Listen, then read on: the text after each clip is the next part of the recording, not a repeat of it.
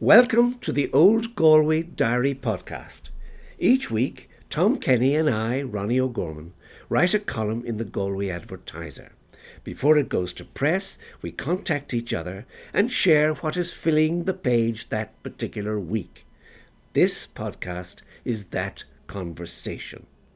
And I would add, we enjoy talking to you and would appreciate if you would give us a rate and review on the Apple Podcast app. Thank you. Yes, Tom, good morning. Tom, good morning. Yes, Ronnie. I have good news for you, Tom, that the Christmas fair in Eyre Square is just being assembled lightning speed. And I'm very glad. I didn't think they were going to have it this year with all the lockdowns and all these things. But I think it really adds something to the Christmas atmosphere in Galway. And it looks the same as ever. In fact, it looks bigger than ever. And I'm just looking out my window now. I see them all going up. People will be passing my window on the wheel. And I wave to them and they look at me in horror that I could be looking out at them. Of course they do. Well, I have good news of a sort too, because when I look out my window, I can see for the first time in a long time, trails being left by planes flying overhead. Yeah, you see, that's good. Yeah. So that is hopeful sign for the future. Very much so. Yes, I was speaking to Maura Fahy actually yesterday, and she was saying how delighted she was, and she knew so many of her customers were just dying to get over, to see families, to see grandchildren they hadn't seen, and to meet up again. Oh, yeah. Apart from business contacts and things like that. So it's great. Yeah. Things may be getting back to some semblance of normality. Hopefully. So, Tom, here we are, another week. What are you writing for us this week, please? Well, it was at this time of year in 1920 that a young curate, Father Michael Griffen, was lured from his house on Montpellier Terrace by the Black and Tans. He was an extremely popular young curate. He had been seconded to the parish of Rahun, and he was only here a short time, but he learned Irish. He spoke Irish to all the locals.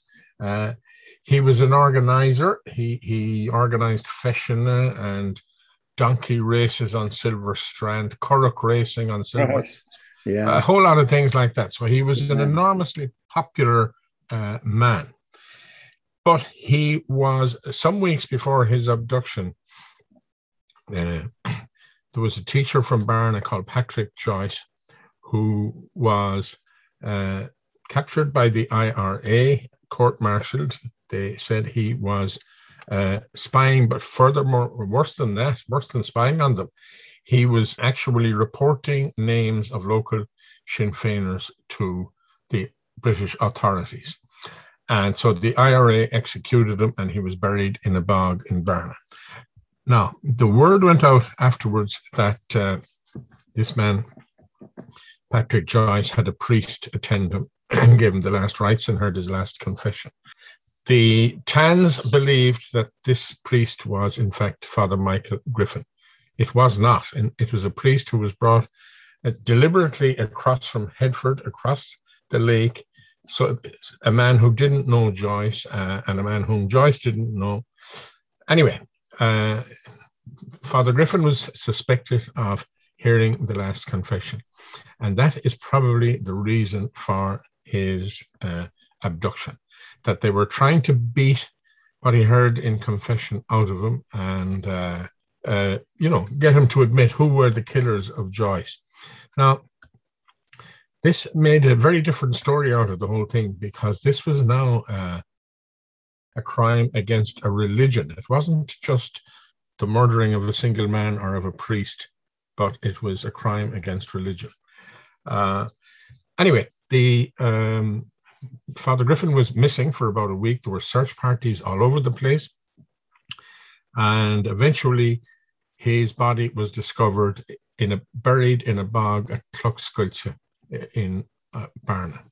And it was a pure accident. It would seem that cows had been grazing in this field, this boggy area, and maybe they sniffed the blood or something and they disturbed part of the surface of the ground, and in doing so exposed a little bit of the tale of Father Griffin's coat. Anyway, they found him. He was taken locally and secretly into St. Joseph's, which was the church he was based in, really. And there was a huge outcry about this, because this was the killing of a priest. This was a crime against religion. There was a whole lot of reasons for it. It became a huge international story. It indeed, it really did. Yeah, and the it was raised in the House of Parliament, actually. Several times, in fact. Yeah. It was a very major.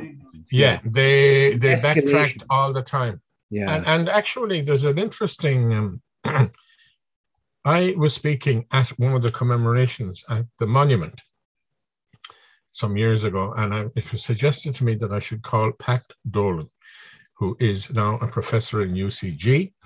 He came to Galway in the 80s. He was new to Galway. He was working in St. Anne's on Taylor's Hill. And it was about this time of year. It was a dreadful night. He was leaving at about 7:30, 8 o'clock. It pours of rain. He got on his bicycle and he was going out the little drive, and there was a very elderly man coming towards him who had no coat, no hat, no umbrella, no protection against the rain. And Pat stopped and, "Are you all right?" "Oh, yeah. So it turned out that this man was from Derby, and he had to come back to this location. And it eventually emerged. And what he actually said to Pat was, "We accidentally killed a person over there." And he pointed to the spot. Now, Pat, being very new to Galway at the time, this didn't mean much to him, unfortunately. Anyway, he left, and the man obviously left as well. But he was obviously one of the Tans, and his conscience drove him back all those years later. Anyway, what I'm really writing about is how Galway have remembered Father Griffen, and how they have commemorated him. And, first of all, they built a major monument on the site where he was found, where his body was found, in Clockscoilcha. And it's a source, it's a kind of a shrine. There are regular meetings of political parties and commemorations there, but much more importantly, there are regular people who visit it quite regularly and pay their homage and respects to Father Griffen there. In 1937, they opened a new road in linking Salt Hill with the Wolftone Bridge, and they called this Father Griffen Road. And there is a lovely plaque at the end of Father Griffen Road on the Salt Hill end. Now, I would say very few Galway people know it's there even. They pass it by every day, maybe. It's a lovely old Irish script, Tom. It's very... Exactly. That's precisely the point. Beautiful. Yeah. Yes. Yeah. It was carved by Martin Fahey from Woodkey, from Fahey. Yes. Beautifully done. In Woodkey. Yeah. And it's superbly done. And it's not just a monument to Father Griffen, it's a monument to good stone carvers as well. Yes, well said. They named then a football team, a local football team after Father Griffen, which is still in existence. That was named in 1948. And then in 1970, on the 50th anniversary of his murder, Father Griffen's, they held a major event. It began with a mass in the cathedral, which was celebrated by the then Bishop Michael Brown. And then there was a parade from the cathedral to Montpellier Terrace, the house in which Father Griffen lived and from where he was abducted. This parade was led by St. Patrick's School Band, and it included relatives of Father Griffen. The mayor, Michael Smith, was there. A lot of members of the corporation, the sword and mace. I mean, the full regalia were there from the city. The members of Father Griffen's club, there was representatives of the old IRA and the general public. And the plaque was unveiled by Pat Fanning, who was the then president of the GAA, and he was accompanied by Sean O'Sheachan, who was, of course, the secretary. And the first photograph I have is of a section of the crowd who attended the unveiling. And there are actually 6 mayors of Galway in this. Mary Byrne, well, 5 of them ex-mayors at that time. Mary Byrne, Paddy O'Flaherty, Jerry Colgan, Fintan Coogan Sr. and Paddy Ryan, and of course, as I say, Michael Smith. There are members of the club. There are 3 All-Ireland winning footballers representing Galway. Liam Salmon, Martin Newell and Coley McDonough. And also there, interestingly, is Sean Turk. Now, Sean was the then president of Father Griffen's club, but he knew Father Griffen. And I have a photograph of him standing guard beside Father Griffen's coffin. And, he was a very major figure in the War of Independence in Galway, Sean Turk. And there were 2 others there who were founder members of Father Griffen's club. One was Paddy O'Brien from St. Bridget's Terrace, and the other was Sonny Malloy from High Street, Woodquay and High Street. Both of these were footballers in their day. They had played for the monastery, school, and later for Father Griffen's. And indeed, one game that Sonny played in, he scored 5 goals. And the local paper reported this with the headline, 5-goal Malloy. Yes, I can't begin to tell you how many times we had to listen to Sonny would have loved that, telling us about his exploits. Yeah. Anyway, it's a very interesting photograph. It's of its time. It's 50 years ago. And the other picture I have used is of the monument in Clocksquilcha. And again, like the one in Father Griffen Road, this has beautiful Irish language script in it as well. So, Tom, that's great. Maybe 101 years ago, but he is very well remembered and very well remembered. Yes, I know. Now he's the Black and Tans. Then he got a great funeral. My granny remembered it all quite well, actually, and she didn't often talk about events at that time, but she did certainly talk about the murder of poor Father Griffen. But she said that, the town was alarmed. First of all, they were alarmed that he was missing all that time. It was feared that he was taken out and murdered. His body was found, as you say, there at the back of Barna, brought into St. Joseph's Church on a donkey cart, and of course, laid to rest properly in front of the altar of the church. But a woman, my granny says, saw the corpse and in total hysteria, ran down Presentation Road shouting, "They've killed Father Griffen, they've killed Father Griffen." And everybody came to the doors of their house. And she said it was as if the whole town, was suddenly aware of and deeply moved and distressed at the murder of a priest. The murder of a priest had a massive impact on the people. It really had. And he got a huge funeral, as you know yourself. And the 12,000 people. How many? 12,000 people, they reckon, turned up. And furthermore, and I'm sorry to interrupt you, but... No, you're not. No, do. The remains were taken to Loughrea, where they're buried, with another big monument.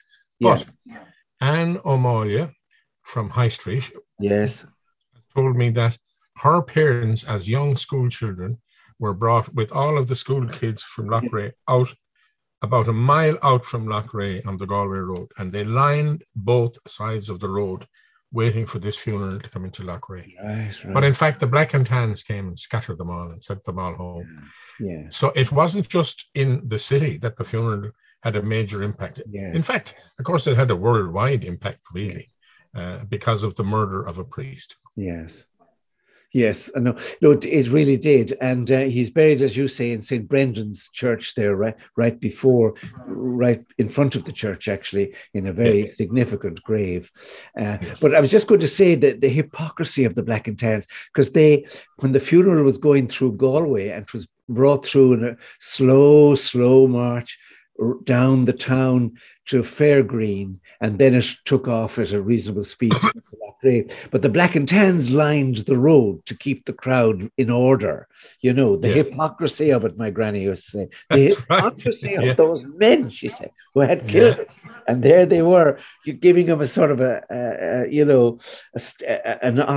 standing to attention as the cortege passed. But anyway, it was a very big story.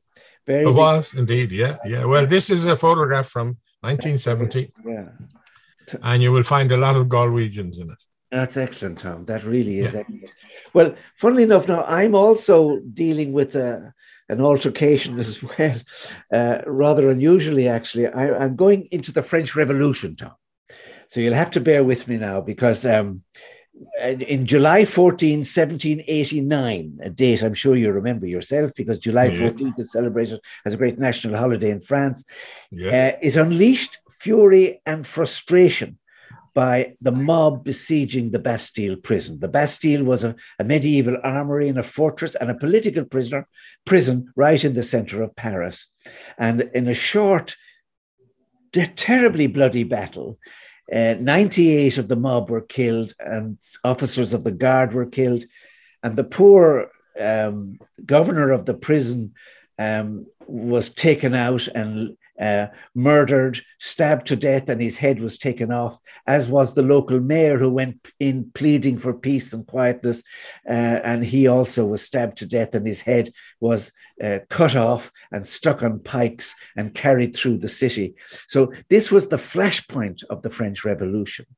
And there are witnesses to that. An English traveller, I found out, Dr. Edward Rigby, reported that he saw, and he wrote, 2 bloody heads raised on pikes, which were said to be the pikes of the Marquis de Launay and the Monsieur Flacel, the mayor. It was a chilling and horrid sight, and it shocked and disgusted me and my family, and we retired immediately from the streets. Now,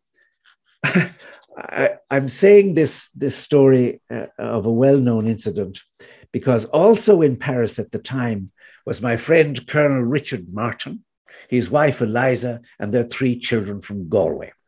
Yeah. Martin, as I've said before, was a highly enlightened man of his time, because instead of going on the grand tour of Europe, which became a kind of a rite of passage for aristocratic young men in the 18th century, Martin chose to go to the New England states in America. And there he witnessed the start of the American War of Independence. Now, the American War of Independence was... The old cry was no taxation without representation. It had kind of that angle to it. Yeah. Whereas the French Revolution was really anti-elitism. It was anti-stringent taxes that were imposed on the people. It came at a time of similarly in Ireland, of bad harvests, poor economic policies by the poor king and queen. And all of these things just drove the people out of their minds with frustration, starvation, and anger. And the king and queen, the king called a kind of a meeting of all the estates in France and said, now you must help me. The country is bankrupt. We need to impose more taxes. And of course, that meeting all collapsed, and the National Assembly, a meeting of the people, emerged, and that became eventually the new government for a while. And a lot was to happen, and a terrible period of terror and mass executions until eventually Napoleon emerged, and one of the greatest commanders, of course, in history. And he guided that ferocious appetite for radical change into astonishing victories on the battlefield. But all that was to come. Martin was there and witnessed this incredible event, which happened to, you must have been people would have talked about nothing else. But surprisingly, things calmed down. The rabble were satisfied that they had achieved what they set out to achieve. They had made their point. They saw the Bastille as a kind of a part of the rule of the king. So that was destroyed. It was actually taken apart and burnt. What was ever could be burnt was burnt, and what could be carried away a stone was carried away a stone. And Martin saw all of this, and he was a very popular man in Paris, a very gregarious man, as we've seen. His beautiful wife, of course, Eliza, and his children, and they were very well looked after and feted, and he went to various receptions. And once the crisis had died down, Paris social life reopened again, and the theatres opened again, and Martin again carried on talking. But I'm sure the main topic of conversation was the revolt and what else was to come. Yeah. But anyway, Martin then suddenly the lives of the Martin family was changed dramatically at this point, because Martin then was called back to London, and there was a company there that wanted to explore the mines on the Ballynahinch estate, and the Martins always felt if we could get these marble mines going and quarries, it'll save us, because the estate was bankrupt and hopelessly, mortgaged way beyond what it could ever repay. So Martin said he would go back to London, but Eliza said, well, she'd like to stay in Paris with the children and to see what's going to happen here and enjoy what's happening. So Martin said, okay. And he came to London. He got a company that was going to look at the mines on the estate. And just as he was about to return to Paris, he got word that there was an election in Galway. So he had to write again to his wife and saying that, in fact, he was very sorry, but he had to go to Galway and he would like her to follow. But this time she was very emphatic, and she said, look, there's a big event planned for the first anniversary of the Bastille, July 14, and it promises to be an extravaganza of parades and performances in the Champ de Mars, at which the poor king and queen were to appear before the National Assembly and give their allegiance to the National Assembly. And this, in fact, could be the end of the French Revolution. And of course, that didn't happen, but this was the hope. And the poor king and queen did all they were expected to do. So she begged Martin if she could stay on a bit longer, and Martin said, yes, you can. And then when it was over, he sent his valet and very good friend, a man called Casto, who was really like a pantomime character. But Casto was sent over to organize the return trip of Eliza and the children to Galway. But this is where the story gets really dramatic, because Casto was surprised to find his mistress in the company of a man called Mr. John Petrie. And Siobhan Lynham describes him as a small, rather ugly Englishman, much her senior, to whom it turned out she'd been introduced to in one of the big receptions by one of the bankers. Casto handed her a letter from her husband, but was surprised to note that instead of reading it with the usual affectionate concern that she always had for her husband, she flung it down on the table half read. So the signs were that something was happening.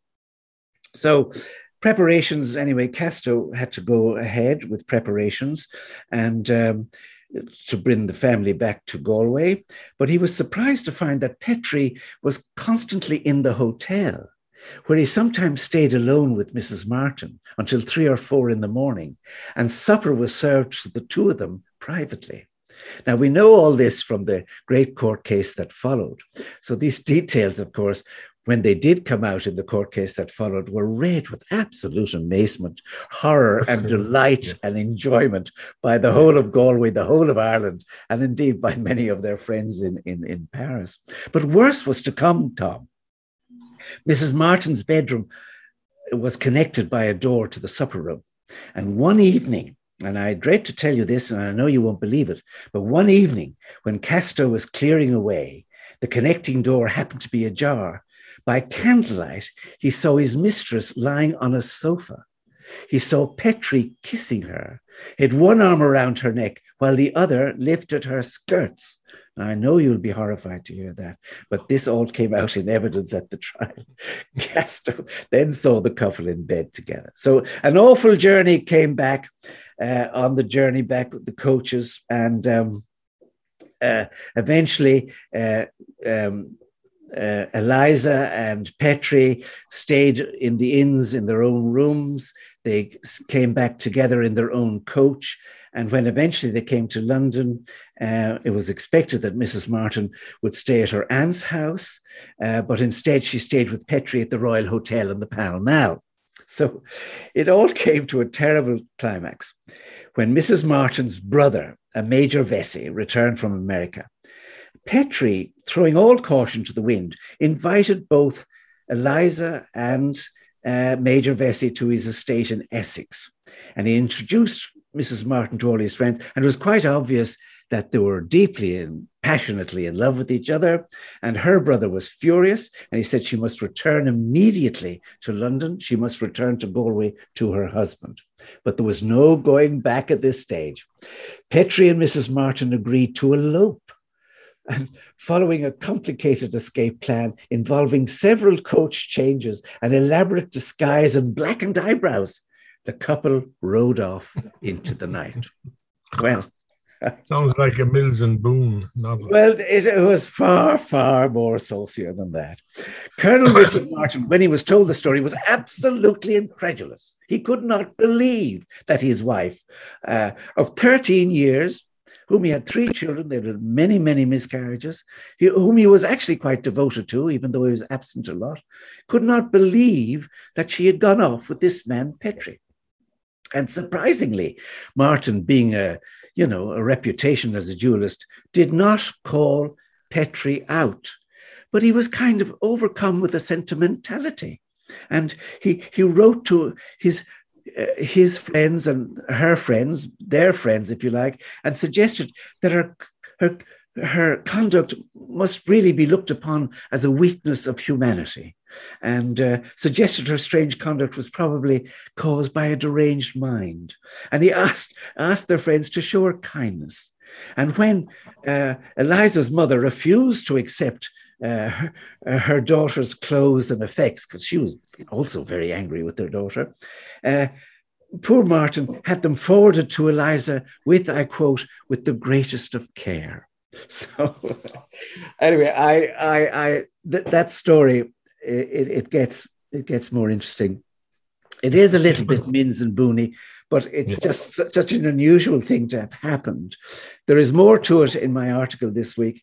And next week, I'll have to talk about the court case. Well, of course, what happened was, in those days, a man's wife was his property.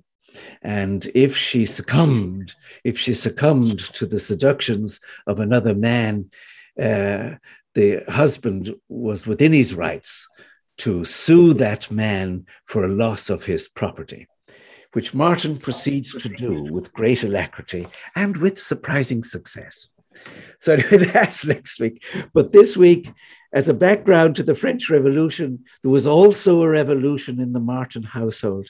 It sure was. Yeah. So anyway, Tom, will we leave it? I'm looking forward to that. We'll leave it there. We'll leave it there. Well, you never know what will appear in the Galway diary. Okay. That's true. That's true. Until next week. You betcha. Take care, Tom. Nice. God bless. Always. Take care.